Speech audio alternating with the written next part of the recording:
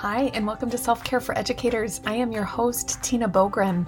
This is episode 40, which just blows my mind. And this week, what we're going to do is we're going to explore the idea of setting an intention.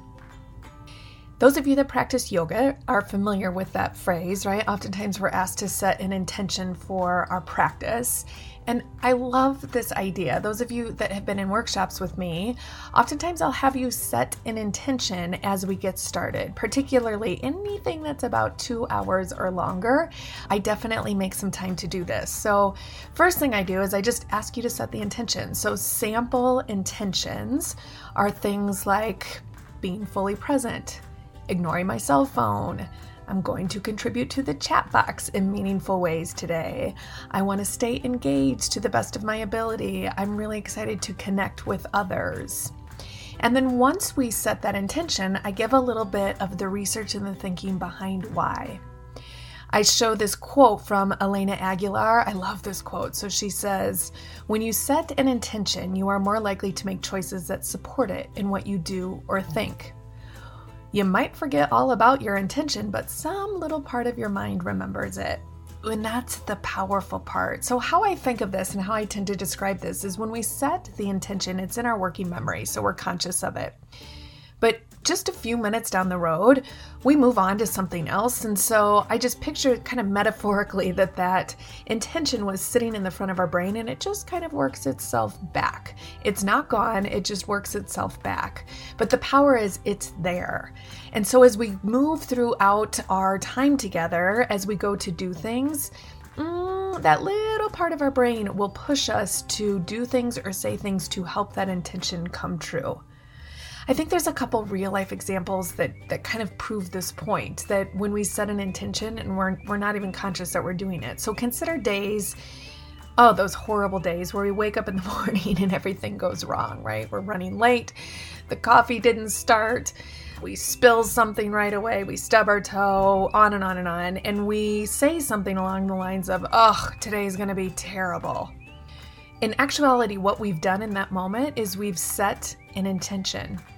And if you think about it, we tend to have a really terrible day on those days. It's like our brain said, great, you want a terrible day? Fantastic. Let me point out all of the horrible things. Versus those amazing days where we wake up, oftentimes on a Saturday, and we get to kind of take that big stretch and catch our breath and move slowly throughout our day, and we think or say something like, oh man, today's going to be a great day. And play that tape forward and think about the fact that we usually then have a great day. Because again, we have set that intention, and so our brain says, great, let's point out all the things that are going to make this an amazing day. The power of doing this, and again, something so simple, we don't even have to write it down. We can just think about it. I like to write my intention down as part of my journaling that I do in the morning. But I think there's a real power in just being thoughtful about this on your way to work. So either while you're getting ready in the morning, or if you are on your drive or your bike ride or your walk to work, whatever your commute looks like, be purposeful in thinking about setting an intention for your day. This helps you move through your day with purpose. You can have a few intentions. Maybe you kind of think of your day in chunks and you have an intention for the morning, or an intention for when you are teaching, and then an intention for when you are on your plan period or at lunch. I often think about a personal and a professional intention. So let me just throw some sample ideas out there to get your own thinking started. So professional intentions can be setting an intention to have a positive interaction with this particular student today. Or I'm setting an intention to have a positive interaction with this particular colleague today. Or I'm setting an intention that we are going to have an amazing, positive, incredibly productive IEP meeting with this family. Or we're setting an intention that we're going to use our plan time wisely. Or we're setting an intention that we are going to be fully present for our 4th period class that so desperately needs every minute of our attention. And then we can set some personal intentions as well. Things around self-care, that maybe we're going to set an intention that we are going to actually stop and eat lunch today. Maybe we set an intention that we are going to drink all of the stupid water. Maybe we set an intention that we're going to allow ourselves to take a quick walk around the building at the start of our plan time, or a quick walk, outside on the track with a friend before we head home for the day. There's a gazillion, trillion, million, I just made that word up, it's official, intentions that can be set. I just think that this might be a really, really great way to help us make it through the end of the school year.